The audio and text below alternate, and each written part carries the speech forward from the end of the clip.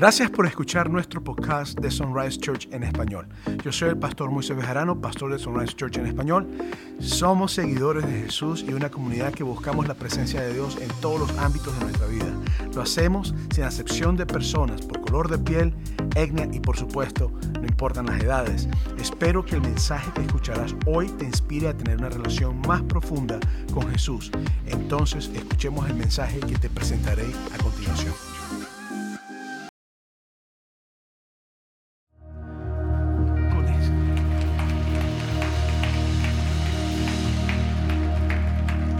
Con esa misma actitud te invito a que saludes a la persona que está a tu lado y te le presentes y les diga: hola, yo soy fulanito de tal, qué bueno que estás aquí en la casa del Señor.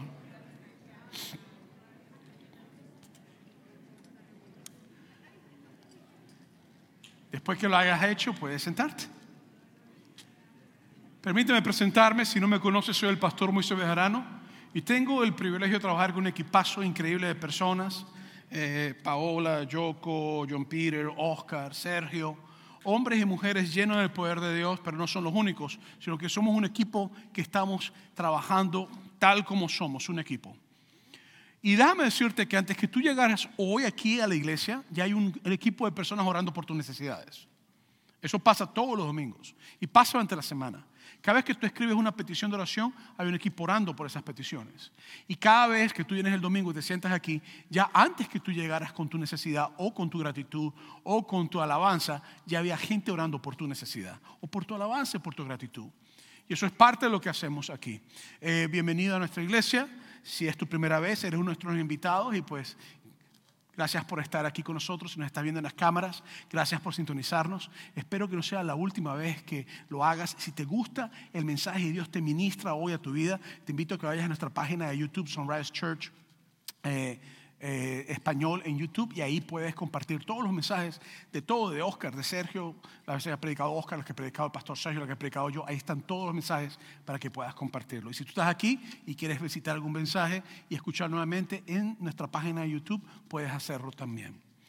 Muy bien, como sabemos, nuestra iglesia está en una campaña para construir el nuevo centro de paz.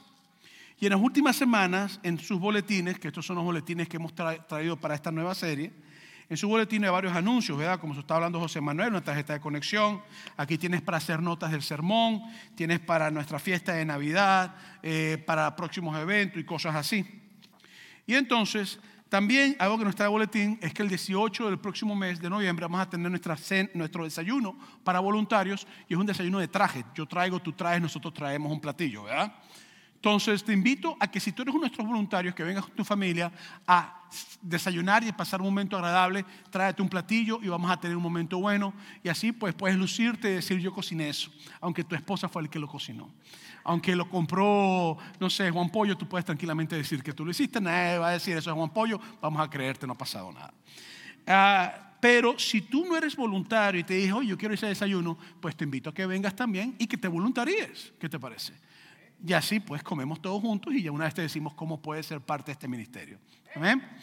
Ahora, el centro de paz que estamos para construir es un proceso de 2 años. Y oye muy bien, nadie conoce tu condición sino solamente tú y Dios. Esto voy a decirlo muy claro hoy. Entonces, óyeme, por eso te pido que tomes una tarjeta que está también en los boletines. Y esta tarjeta es una intención de dar. Lo he explicado por las últimas 3 semanas. Ya debes estar cansado de escucharme decir esto. A lo mejor hasta cuando saqué la tarjeta dice: ya va a empezar otra vez. Okay. Entonces el asunto es que nosotros estamos en la campaña, y esta campaña es algo que es para construir un centro de paz principal donde va a distribuir a toda la ciudad donde estamos llevando. Nosotros hemos hecho una obra que Dios nos ha permitido hacer de literalmente alimentar a cientos de miles de personas y tratar con otras áreas. Entonces esta tarjeta es una intención de dar por 2 años. Es una intención. De hecho, como expliqué la semana pasada, aquí dice que esto no te amarra legalmente a hacer nada. Es una intención solamente. Entonces, lo que a mí me gustaría es que tú te lleves esta tarjeta si sientes el deseo de dar. Si tú no sientes el deseo de hacerlo, no estás en obligación de hacerlo. Muy importante. Pero si tú sientes el deseo de dar o quieres orar más por esto, llévate esta tarjeta a tu casa y ponte a orar. Y habla con tu familia, porque si estás en familia, tienen que tomar una decisión en familia. Y di: oye, yo siento que me gustaría o nos gustaría hacer una petición de comprometernos por 2 años. O de repente dice, ¿sabes qué? No podemos hacer 2 años, pero podemos hacer 1 año y 6 meses. O de repente dice, no podemos hacer 1 año y 6 meses, podemos hacer 1 año solamente. O de repente dice, no podemos hacer 1 año, podemos hacer 6 meses. O podemos hacer 5 meses, o 3 meses. O una sola donación de una sola vez podemos hacer. Bueno, si esa es lo que tú piensas hacer, entonces tú puedes llevarte esto. O a lo mejor te vas a orar y dices, me gustaría ser parte de esto, pero ahorita no puedo hacerlo. No ha pasado nada. Porque esto no es algo obligatorio. Esto es algo que si Dios lo pone en tu corazón, te invitamos a que participes. Y si Dios te ha puesto en tu corazón y no puedes hacerlo, pues ora para que Dios te permita hacerlo. Pero no ha pasado nada. Si por algún motivo tú no puedes ser parte de esto, hay otra forma de hacerlo, voluntariarte, todas las demás formas de hacerlo. O orar también, ¿verdad? Entonces, si tú te llevas esta tarjeta y tú oras con tu familia y ustedes llegan a una conclusión de que quieren dar por 2 años, por 6 meses, una sola vez, por 1 año, lo que sea, entonces pones ahí lo que tú piensas que puedes hacer como una intención de lo que vas a hacer si puedes hacerlo. Lo traes la próxima semana y entonces cuando estemos recogiendo la ofrenda, cuando la persona pase con su asunto, con su canasta para recoger la ofrenda, tú lo metes allá adentro. ¿Me entiendes? Nadie tiene que saber lo que tú pones ahí. Eso es algo que los que cuentan, pues, y los que están en la parte de tesorería son los que saben, pero nadie tiene que saberlo. Yo no lo voy a saber. Entonces, lo que tú puedes hacer, la metas allá adentro y al finalizar el servicio, yo voy a orar con los líderes, no por la tarjeta que tú pusiste, sino para que Dios nos permite terminar el proyecto que ha puesto en nuestros corazones de hacer. ¿Ok? Que nos va a tomar 2 años hacerlo.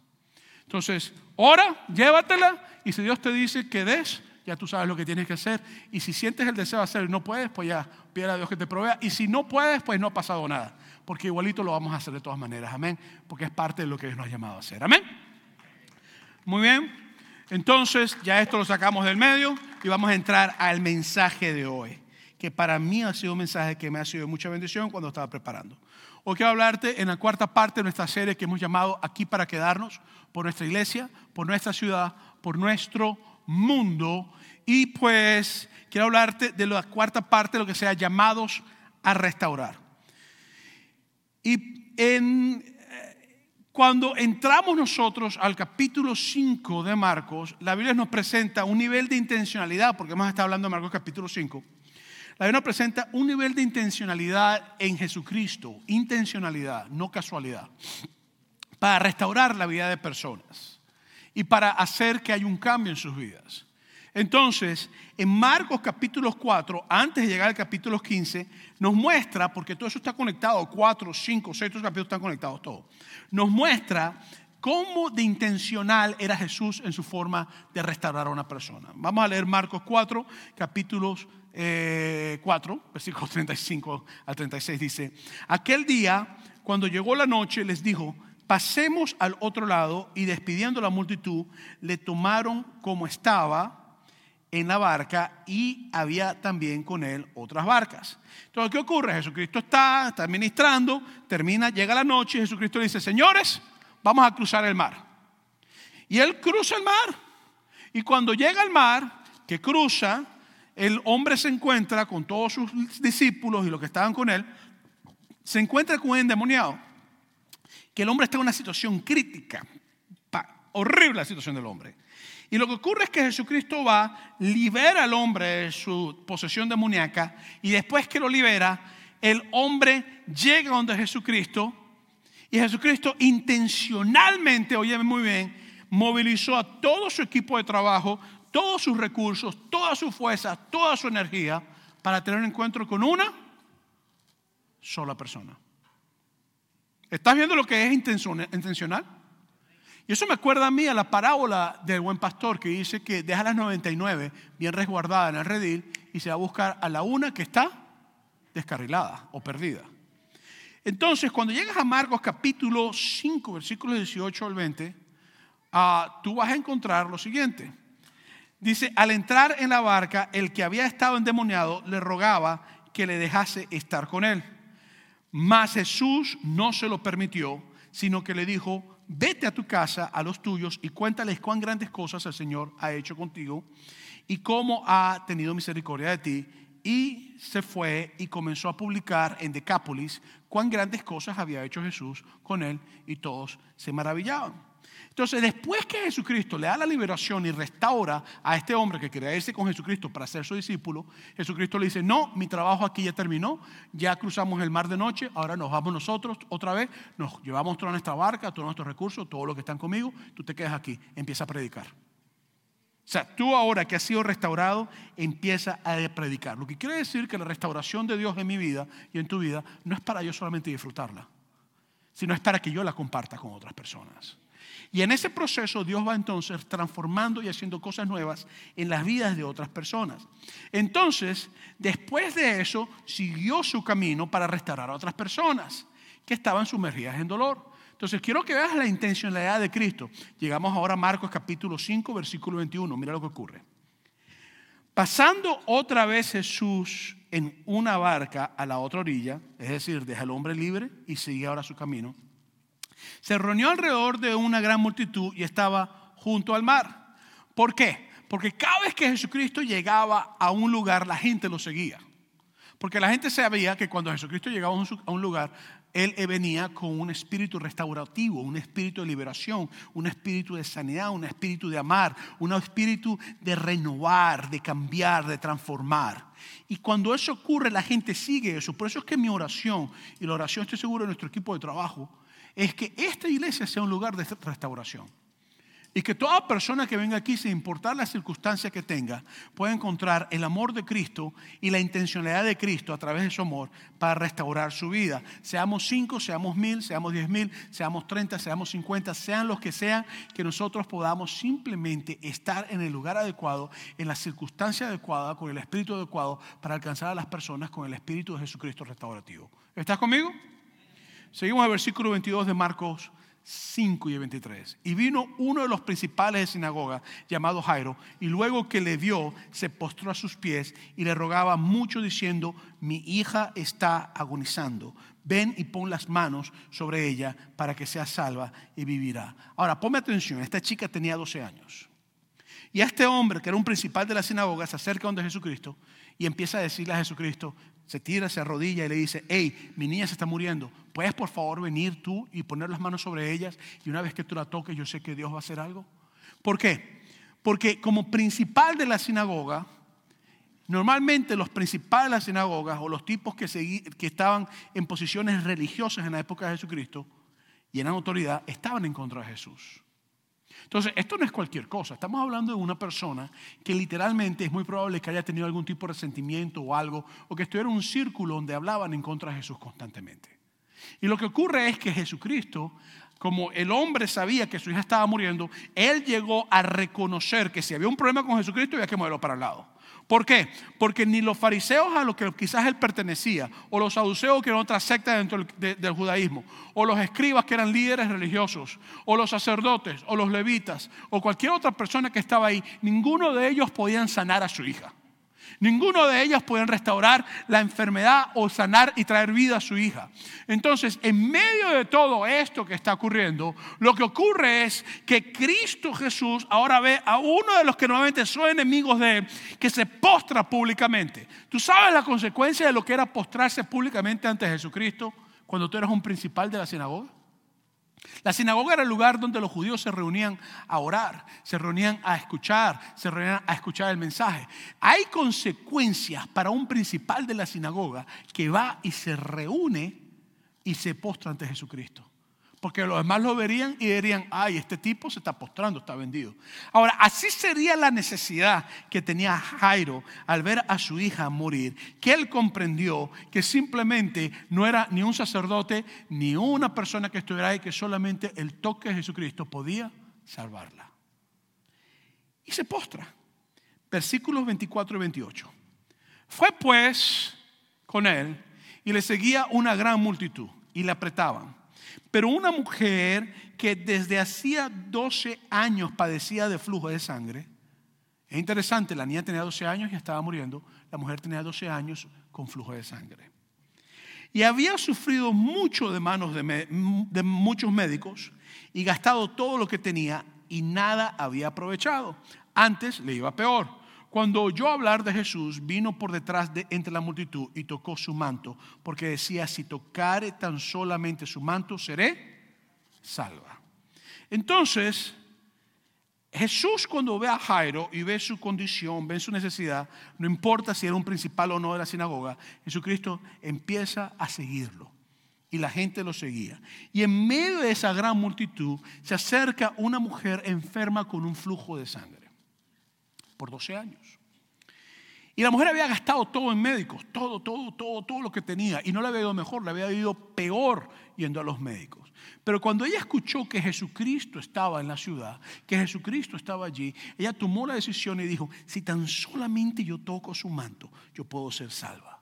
Si tan solamente yo extiendo mi mano y toco su manto, yo puedo ser salva de mi dolor, yo puedo ser salva de mis años de sufrimiento, yo puedo ser salva de eso que me agoniza, yo puedo ser salva de lo que necesito. Si tan solamente creo y me acerco, puedo hacerlo. Ahora, esto es más complicado de lo que nosotros creemos. ¿Por qué? Porque en esa época no existía la higiene femenina que existe hoy en día. Entonces, hoy en día una mujer tiene un flujo menstrual. Una vez al mes le llega normalmente a la que no está de menopausia o la que ya han pasado la etapa de menopausia.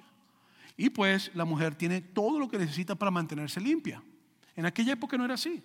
En aquella época no había nada que fuera suficientemente bueno para tratar con eso. Imagínate 12 años de tu vida con un flujo constante de sangre, y tenía que ser un flujo pesado por lo que el texto nos está diciendo. Entonces, en aquella época no había la tecnología médica donde puedan hacerte un examen de hormonas, un examen con un ecosonograma o con un sonograma o un MRI o como tú quieras llamarlo, una resonancia magnética. Simplemente no había la tecnología que hacía falta para chequear el cuerpo de esta mujer. No había la capacidad de hacer cirugías, de abrir, de remover, si había que remover un tumor. No había las medicinas que tenemos hoy en día, ni los avances médicos que tenemos hoy en día. Nosotros tenemos la bendición que uno de nuestros pastores en español, tenemos 3 pastores en español, Sergio, Oscar y mi persona. Uno de nuestros pastores en español que tenemos es médico en su país. Y yo pude hablar con Oscar por teléfono mientras estábamos preparando el mensaje, y le hice varias preguntas. Y le dije: Oscar, ¿qué produce un flujo como el que la Biblia está describiendo? Me dijo lo siguiente: primero, quistes en los ovarios, lo cual es algo que es muy normal en muchas mujeres hoy en día. A lo mejor tú estás sentada aquí y tienes quistes en los ovarios y tú lo sabes, como no lo sabes. Otra es engrosamiento del útero. Me explicaba Oscar que cuando una mujer ya ha dado luz o una mujer ya está en cierto nivel, a veces el útero quiere regresar otra vez a su estado original y ocurre asunto de engrosamiento. Aquí hay varios médicos y ellos pueden saber lo que estoy diciendo y explicarlo mejor que yo 1000 veces. Problemas hormonales, me decía, y también un tumor en el útero. Me explicaba también que puede ser algo que puede causar esas cosas. Y me decía que esto puede causar y genera anemia en la persona si es un flujo constante o si es un flujo fuerte. Me dije que puede haber pérdida de peso, infecciones, dolor dentro del cuerpo, pérdida de cabello, palidez, cansancio, debilidad. El asunto es que es muy probable que también hasta pudo haber sido un tumor cancerígeno también, o algo que tuviera la mujer en alguno de los lugares de sus órganos reproductivos que estaba constantemente produciendo un sangramiento constante. Y ella creyó que solamente Jesucristo era el que podía salvarla, igual como Jairo. Jairo pensó que lo único que podía traer vida a su hija enferma era Jesús. Y esta mujer pensó que el único que podía salvarla era Jesús. Jairo con una niña de 12 años muriendo y esta mujer con 12 años de un flujo de sangre. Es interesante la dinámica de paralelismo que se presenta en el texto. Versículo 29 capítulo 5. Y enseguida la fuente de su sangre se secó. La fuente de su sangre se secó. Qué explicación tan interesante. Y sintió en el cuerpo que estaba sanada de aquel azote. Entonces, el momento que ella se acerca en la multitud y presiona y empuja y toca el manto de Jesucristo, se paró el flujo. La fuente se secó. Lo que estaba causando el sangramiento fue extirpado, eliminado, aniquilado, balances hormonales, lo que haya sido, cancerígeno, lo que haya sido, útero, lo que haya sido, se secó. Y eso es fe, pero más que fe es propósito y es acción de Dios en la vida de ella. Versículos 30 al 32. Luego Jesús, conociendo en sí mismo el poder que había salido de él, volviéndose a la multitud, dijo: ¿quién ha tocado mis vestidos? Sus discípulos le dijeron: ¿ves que la multitud te aprieta y dices, ¿quién me ha tocado? Pero él miraba alrededor para ver quién había hecho esto. ¿Por qué? Porque Jesucristo, cuando fue tocado su manto por esta mujer, Jesucristo sintió que poder sanador salió de él. Él comprendió que el momento que la mujer lo tocó, salió poder sanador de él y se detuvo. Entonces, recuérdate que Jesucristo va camino a casa a Jairo, y cuando va camino a casa a Jairo es porque la hija de Jairo está ¿qué? Muriéndose. Y entonces Jesucristo va caminando, lo tropieza una mujer lo toca y se detiene y empieza a hablar con la mujer. Yo quiero que por un momento te pongas a pensar en Jairo en este momento. Ya no vamos a hablar de la mujer, vamos a hablar un poquito de Jairo. ¿Cómo te sentirías tú si tú vas a donde Jesucristo, eres un principal de la sinagoga, sabes las consecuencias de lo que es tirarte ante frente a Jesucristo públicamente y arrodillarte? Eso es algo que normalmente solamente lo hacías con Dios o con una persona muy especial, y estás reconociendo que aquel que todo el mundo le hace la bien posible y que nadie lo quiere, tú siendo principal de la sinagoga, que tú sabes que Él es el único que ha pasado con tu hija, y tú estás caminando con Jesucristo. Apúrate, Señor, vente conmigo, Señor, muévanse que vamos para mi casa, mi hija se está muriendo. Y de repente una mujer toca a Jesús y Jesucristo dice: párate, Jairo, y se voltea. ¿Quién me ha tocado? Si yo fuera Jairo, yo empezaría: Señor, no importa quién te ha tocado, por favor, muévete que se está muriendo la muchacha.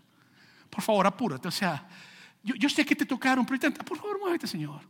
Y de repente Jesucristo hace una pausa en medio de la necesidad de Jairo. ¿Cómo te sentirías tú cuando Dios hace pausas en tu necesidad para tratar con otra persona? ¿Cómo te sentirías tú? ¿Contento? ¿Feliz? Porque el asunto es, cuando nosotros estamos en crisis, adivina quién se convierte en el centro del mundo. ¿Quién tú crees? Cuando tú estás en crisis, ¿quién es el centro de tu mundo? No seas espiritual y decirme Dios ahorita. Cuando tú estás en crisis, ¿quién es el centro de tu mundo? Tu necesidad. Tú la presentas a Dios y Dios se convierte entonces en el centro de tu mundo. Pero cuando tú estás en crisis, lo que a ti te importa es que esa crisis sea resuelta. Entonces, el asunto es que yo me imagino al pobre Jairo. ¿Te paraste? ¿Pero por qué te paraste, chico? No puede ser. Mientras vas caminando, vas hablando. ¿Qué te parece? O sea, muévelo, Señor, muévelo, empújalo, chico. Y el asunto es que Cristo se detiene y dice: ¿quién me ha tocado? Alguien me tocó. Y Jairo: Señor, por favor. Ahora vamos a pensar en la mujer. ¿Por qué lo tocó calladamente? ¿Por qué no lo tocó públicamente? ¿Por qué no le dijo: epa, estoy sangrando, sáname? Yo imagino a la mujer: trágame tierra. Yo lo toqué calladita y se puso a decir públicamente que yo lo toqué. ¿Por qué tiene que hacer público que yo lo toqué? Dios mío, esta gente me está viendo. Todo el mundo va a saber que yo he estado sangrando por mucho tiempo. Yo no puedo hacer esto. ¿Por qué? Porque en Levíticos capítulo 15, versículos 19 al 33, habían leyes de mujeres que fluían sangre. Y las leyes eran tan fuertes que decían, por lo menos, que la mujer que tenía un flujo de sangre, fuera menstrual o fuera lo que sea, era impura. Quiere decir que su cuerpo estaba en un momento donde podía enfermar a otra persona. Entonces, eran leyes donde decían lo siguiente: el que la tocara era impuro. Si ella tocaba a alguien, era impuro. Donde se sentaba, era impuro. Donde dormía, era impuro. Donde comía, era impuro. Claro, porque no había la higiene que existe hoy en día. ¿Me explico o no me explico?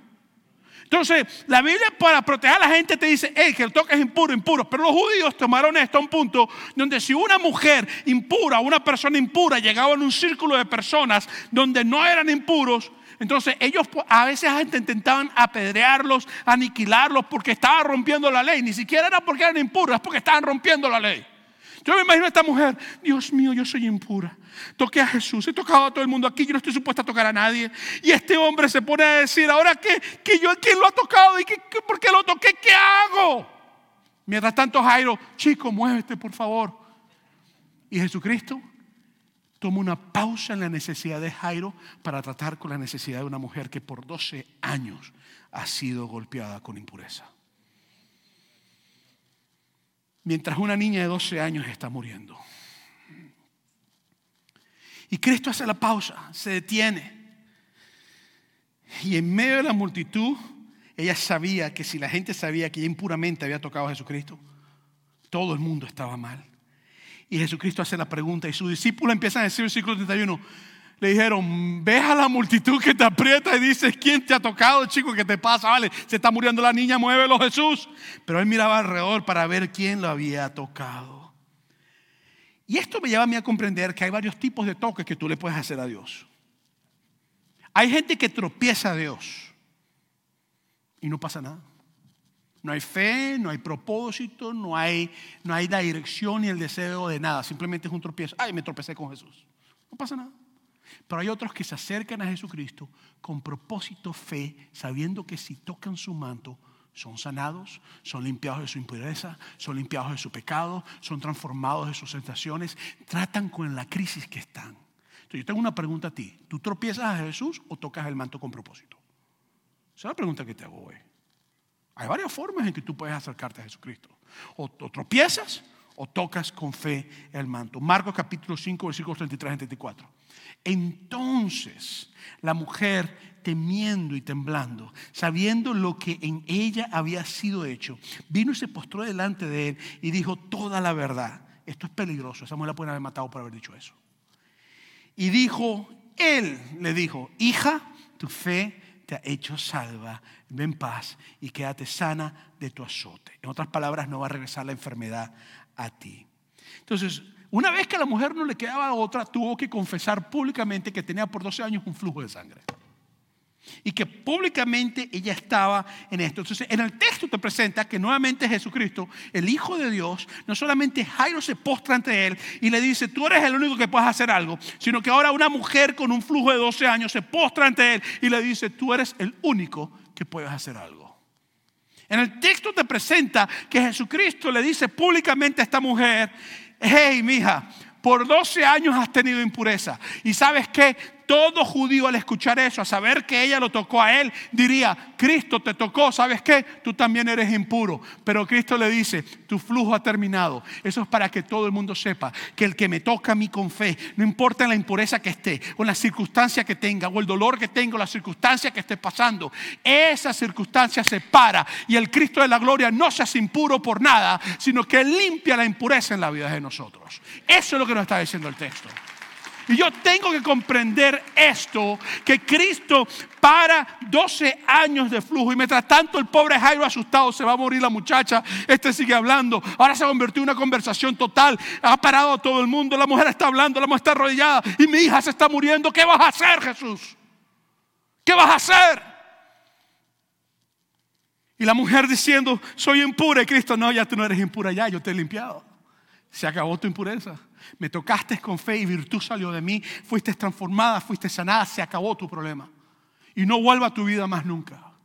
El asunto es que en medio de esto, que Jesucristo hace esto, la expone públicamente y públicamente la restaura. Para que nadie dijera la mujer que tuvo el flujo de sangre, sino que ahora tienen que decir la mujer que Jesús sanó. Ya no pueden decir la mujer que estaba sangrando por 12 años, ya tienen que decir la mujer que Jesús transformó. Ya no puede decir la mujer que tenía eso, ya tienen que decir la mujer que Jesús salvó. Y esa mujer a veces eres tú y yo. A veces tenemos flujos por 12, 13, 15, 20, 30, 40, hasta que tenemos un encuentro con Jesucristo, tocamos su manto con propósito. No es que lo tropezamos, tocamos su manto con propósito. Y la gente ya no puede decir él que era drogadicto, él que era mujeriego, él que era esto, él que era homosexual, él que era mentiroso, él que era. Ahora tienen que decir él que Cristo restauró, él que Cristo sanó, él que Cristo cambió, él que Cristo hace nueva criatura, él que Cristo ha movido a predicar, él que Cristo anda a llevar a las personas. Yo tengo que comprender que el mensaje de esto me lleva después a otro escenario, porque ella ha sido restaurada, sanada, hecho nueva, pero ahora regresa Jairo nuevamente. Y Jairo está preocupado, porque si yo fuera Jairo yo estuviera sumamente preocupado. Versículo 35 del capítulo 5. Mientras él aún hablaba, vinieron de casa del principal de la sinagoga, diciendo, tu hija ha muerto. No molestes más al maestro. Yo me imagino a Jairo, ¿cómo?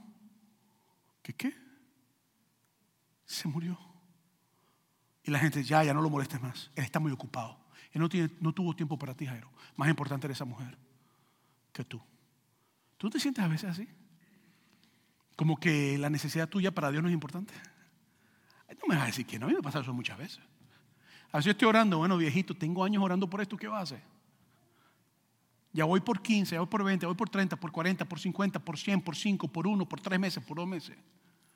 Y es como que Dios sana a todo el mundo, Dios restaura a todo el mundo y está caminando contigo en el proceso de todo el mundo y no pasa nada contigo. Y ahora te llega la mala noticia que la niña se muere. Y lo que te dicen, a mí siempre esta frase me ha molestado. No molestes más a Jesús. No lo molestes, está muy ocupado, no lo molestes. Tiene muchas reuniones. Está muy ocupado, no lo molestes. La realidad es que a veces la gente percibe que su necesidad es una incomodidad para Dios. En otras ocasiones personas me han dicho a mí, yo no voy a pedirle nada a Dios ni voy a orar, porque ¿para qué voy a ponerme yo a orar y a pedirle a Dios si está muy ocupado con otras personas que tienen más problemas que yo? Te lo traduzco, ¿para qué voy a molestar a Dios? Yo quiero decirte que para Dios tu necesidad ni le incomoda, ni le molesta, ni es un conflicto para Él. Es más, para Dios tú eres tan importante, pero tan importante, que su Hijo amado murió por ti en la cruz del Calvario. Para Dios tú eres tan importante, pero tan importante, que antes que tú digas tus necesidades, la Biblia dice en Mateo capítulo 6 que Él ya conoce tus necesidades. Entonces, yo quiero hoy sacarte de tu cabeza, si es que tienes ese pensamiento, de que no eres importante para Dios. Hay personas que se sienten que no son importantes. Óyeme, para Dios tú no eres una molestia. Para Dios tú eres un hijo, una hija que Él quiere transformar, restaurar, hacer nuevo, santificar, ponerlo en su presencia, empoderarlo. Versículos 36 y 40 de Marcos. Pero Jesús, luego que oyó lo que se decía, dijo al principal de la sinagoga: no temas, cree solamente. Y no permitió que le siguiese nadie sino Pedro, Jacobo y Juan, hermano de Jacobo. Y vino a casa del principal de la sinagoga y vio el alboroto y a los que lloraban y lamentaban mucho, y entrando les dijo: ¿por qué alborotáis y lloráis? La niña no está muerta, sino que duerme. Y se burlaban de él. Entonces Jesucristo le dijo a Jairo: chico, créeme, vale, no te preocupes, vale, no te preocupes, vale, tú estás bien, tranquilo que yo estoy en control. Y Jesucristo le dijo a Jairo: hazme un favor, no dejes de caminar conmigo. Tómame de la mano y camina conmigo. Vamos a donde está la niña que no está muerta. No dejes de caminar conmigo. No dejes de creer a mi palabra. No dejes de actuar en la manera que tienes que actuar. Porque Jairo pudo haberle dicho a Jesucristo esto: viste, estabas tan ocupado atendiendo a esa mujer de 12 años enferma que no tuviste tiempo para mi hija. Se murió. Tú sigue tu camino, que estás ocupado, y yo voy a seguir mi vida, a llorar a mi muerta, a enterrarla. Jairo pudo haber dicho a Jesucristo: muchas gracias por haber intentado, pero no se logró. Yo me voy para mi casa. Muchas gracias, que tengas buen día, no te molesto más. Él pudo haber hecho eso. Pero tú sabes lo que Jairo no hizo. Jairo no hizo eso. Jairo siguió caminando con Jesús. Él creyó que era mejor caminar que Jesús que ir a llorar a su muerto. El asunto es que a veces nosotros esperamos un milagro. Y yo creo que todo el mundo aquí espera un milagro. A veces el milagro que nosotros esperamos no es necesariamente el milagro que Dios nos va a dar. Yo quiero que me pongas atención en esto. Porque la gente espera, bueno, que el pastor está diciendo que mira qué milagro, y empiezas a milagro. Mira, a veces tú estás pidiendo algo, pero Dios tiene otro milagro para ti. A veces el milagro no es sanidad ni restauración de lo que tú quieres. A veces el milagro es ir al cielo con Él. A veces el milagro es a veces está diciendo: estoy perdiendo mi casa, no sé qué voy a hacer, que Dios haga un milagro. Puf, perdiste la casa. Y en el proceso de la pérdida de la casa, aprendes lo que no hubieras nunca aprendido y logras entrar a un nivel nuevo en tu vida con Dios que nunca hubieras aprendido si te hubiera dado la casa. Hay milagros que nosotros no llamamos milagros, que ante los ojos de Dios son milagros. Porque tiene un impacto en nuestra vida eterna, no es un impacto de una necesidad momentaria. Entonces, Jairo dijo: voy a seguir caminando con Jesús, y no permitió que la multitud dictara la dirección que le iba a caer. Lo mismo que hizo la mujer. La mujer puede haber dicho: hay mucha gente, no puedo meterme. ¿Sabes qué, Jesucristo? Sigo con mi flujo por 12 años más, no hace 24 en total, sigo como si nada. No, ella se abrió paso entre la multitud. Ella no estaba conforme con solamente tropezar a Jesús. Ella quería tocar el manto de Jesús. Jairo dijo: no importa que la gente diga lo que están diciendo, no importa que la gente diga que es una pérdida de tiempo. Tú quieres que vaya caminando contigo, yo sigo caminando contigo. Yo no voy a hacerle caso a lo que la multitud diga, yo voy a hacerle caso a lo que tú me estás diciendo. Y ahí me quedo metido. Versículos 40 y 43. Y se burlaban de él, de Jesús. Mas él, echando fuera a todos, tomó al padre y a la madre de la niña y los que estaban con él, y entró donde estaba la niña. Y tomando la mano de la niña le dijo: Talita cumi, que traducido es niña, a ti te digo levántate. Y luego la niña se levantó y andaba, pues tenía 12 años, y se espantaron grandemente. Pero él les mandó mucho que nadie lo supiera y dijo que se diese de comer. Entonces, en medio de la muerte, el dador de la vida tomó la mano de la niña muerta y le dijo: levántate. Ya que estaba muerta, regresó a la vida. Lo interesante es que esta mujer la mujer del flujo tenía 12 años con el flujo. Lo que quiere decir que el momento que ella le empezó a tener su flujo de sangre, esta niña nació. Ve el paralelismo que hay. El momento que ella empezó a tener su flujo de sangre, nace esta niña. Ella dura 12 años con dolor y sufrimiento. Y la niña de 12 años ahora tiene dolor y sufrimiento. La mujer del flujo de sangre en 12 años de dolor y sufrimiento toca el manto de Jesucristo. Jesucristo sana del dolor y del sufrimiento. Y la niña de 12 años ahora muere. Pero el mismo Cristo que detiene el flujo de 12 años resucita también a la niña de 12 años. Y tiene poder sobre la impureza y tiene poder sobre la muerte. Y lo que ocurre es que comienza un estado ahora donde lo que pasa tiene un porqué. Y el porqué es sencillo. Porque Cristo vino a restaurar, a liberar, a sanar, a redarguir, a hacer nuevo. Por eso es que ocurre. Cristo lo hace porque eso es lo que Él quiere hacer. Y nosotros como iglesia tenemos un llamado. Yo quiero invitarte a que nosotros sepamos que el llamado de la iglesia es ser instrumento de Dios para sanidad, para restauración, para hacer cosas. No es cuestión de simplemente quedarnos sentados. Nosotros tenemos que agilizarnos espiritualmente. Por eso me gustaría decirte que somos llamados a restaurar. Y en el camino se presentan los que tienen necesidad. Actúa en su necesidad. ¿Por qué te digo esto? Te lo digo por la siguiente manera. Porque Jesucristo va camino a casa de Jairo. Se presenta a la mujer y Cristo está enfocado en ir a sanar a la niña de Jairo, pero Cristo ve una necesidad, se detiene y hace lo que tiene que hacer. Aunque Jairo quizás se volvió loco, aunque Jairo a lo mejor entró en crisis, aunque Jairo estaba esperando y después le llega la mala noticia, pero Cristo hace lo que tiene que hacer. Ve a la chica, a la mujer y le dice: tu fe te ha salvado. Déjame contarte esta historia verídica totalmente. Yo me acuerdo cuando estaba en el seminario del Instituto Bíblico Venezolano, estaba estudiando y ahí, como dije anteriormente, nos mandaban todos los viernes a ir a predicar a una iglesia, sábado, domingo, y después nos regresamos a nuestro lugar. Y yo voy y me monto en mi autobús, porque usted sabe que usted está estudiando allá, usted necesita usar autobús porque no tiene dinero para carro a veces, y se monta en su autobús, ¿verdad? Un viaje de 8 horas me tenía que echar, y yo me monto en mi autobús tranquilamente, y de repente yo veo que entra una chica al autobús. Y cuando yo veo que la chica entra al autobús, Dios me mostró su dolor. Me mostró que estaba en un estado mal. Me mostró la situación espiritual de ella. Me mostró un vacío increíble. Me lo mostró. Ella, en lo que entró ahí, yo lo pude ver. Yo pude discernir. Comprendí que yo tenía que predicarle. Comprendí que tenía que hablarle de Cristo. Y me mostró que ella estaba lejos de Él. Eso fue algo que fue así instantáneo lo que Dios me mostró. Y lo que ocurrió es que pues cuando ella va caminando al autobús, yo tenía mi asiento vacío, ella se me queda mirando y me pregunta: ¿me puedo sentar? Yo le dije: sí, está vacío. Y se sienta la chica. Y pasó algo que tú vas a decir: este está loco con lo que va a decir. Está loco. Porque ella se sentó y, aunque tú no me creas, comenzó a echarme los perros. ¿Entiendes? Empezó a enamorarme. Yo sé que tú vas a decir: está loco, ¿qué mujer va a enamorar a ese tipo? Bueno, ella que está ahí sentada me quiso enamorar y lo logró, pues, mi esposa. ¿Entiendes? Entonces, dos locas en el mundo, ella y esa chica. Entonces, el asunto es que ella empieza con una broma y lo que ella empieza a echarme los perros, a enamorarme, a picar flor, yo me le quedo mirando y le digo: mira, desde el momento que tú entraste por esa puerta, a mí me reveló tu estado. Y empecé a predicarle, a ministrarle, pero con palabra. Y yo tenía una unción. Hay veces que usted ministra con una unción tan pesada que esa unción revienta todo yugo, mano. Y yo empecé a ministrar con una unción fuerte, a ministrar. Y por 4 horas yo le presenté a esa muchacha todo lo que Cristo hacía, cómo transformaba, y ella empezó a llorar.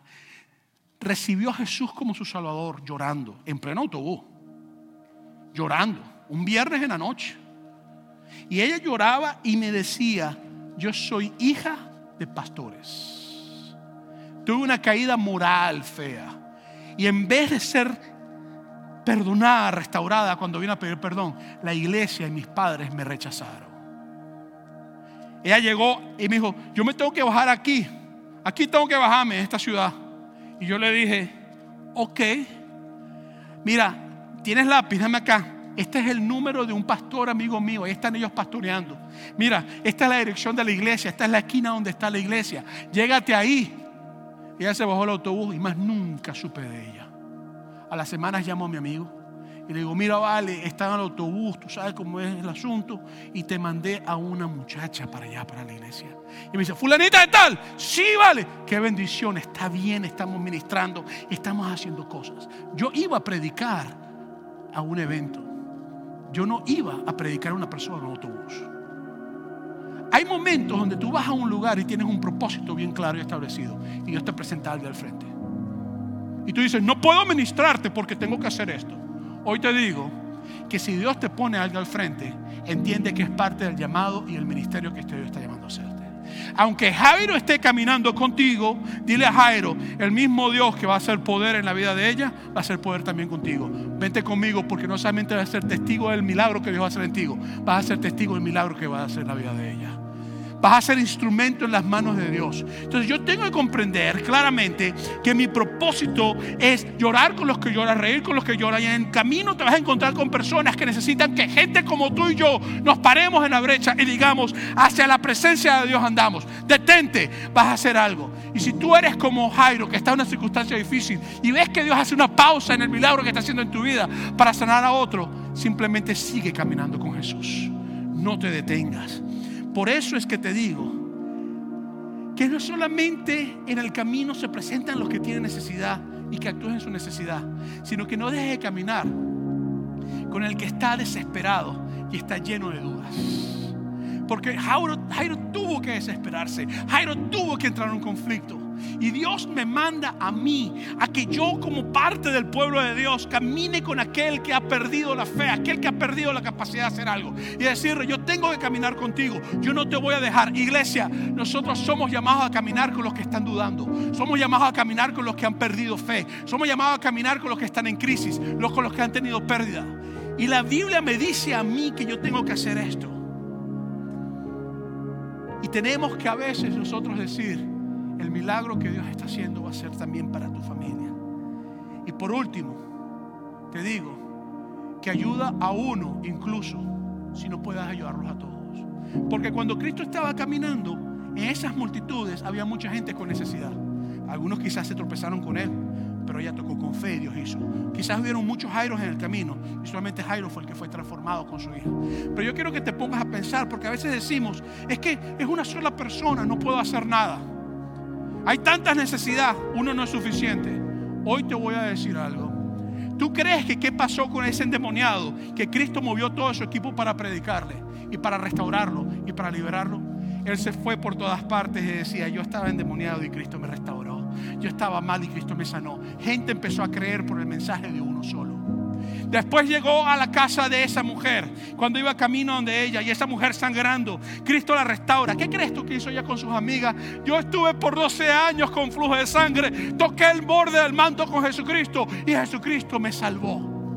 Y la gente empezó a creer. ¿Qué crees que pasó con Jairo y su esposa? Le decían a las personas: mi hija estuvo muerta y Cristo la salvó. Y la gente empezó a creer. ¿Qué crees que pasó con la niña? Cuando contaba a todos: yo morí, yo sé lo que es pasar al otro lado. Yo sé también lo que es escuchar la voz de Jesucristo decirme: niña, levántate y anda.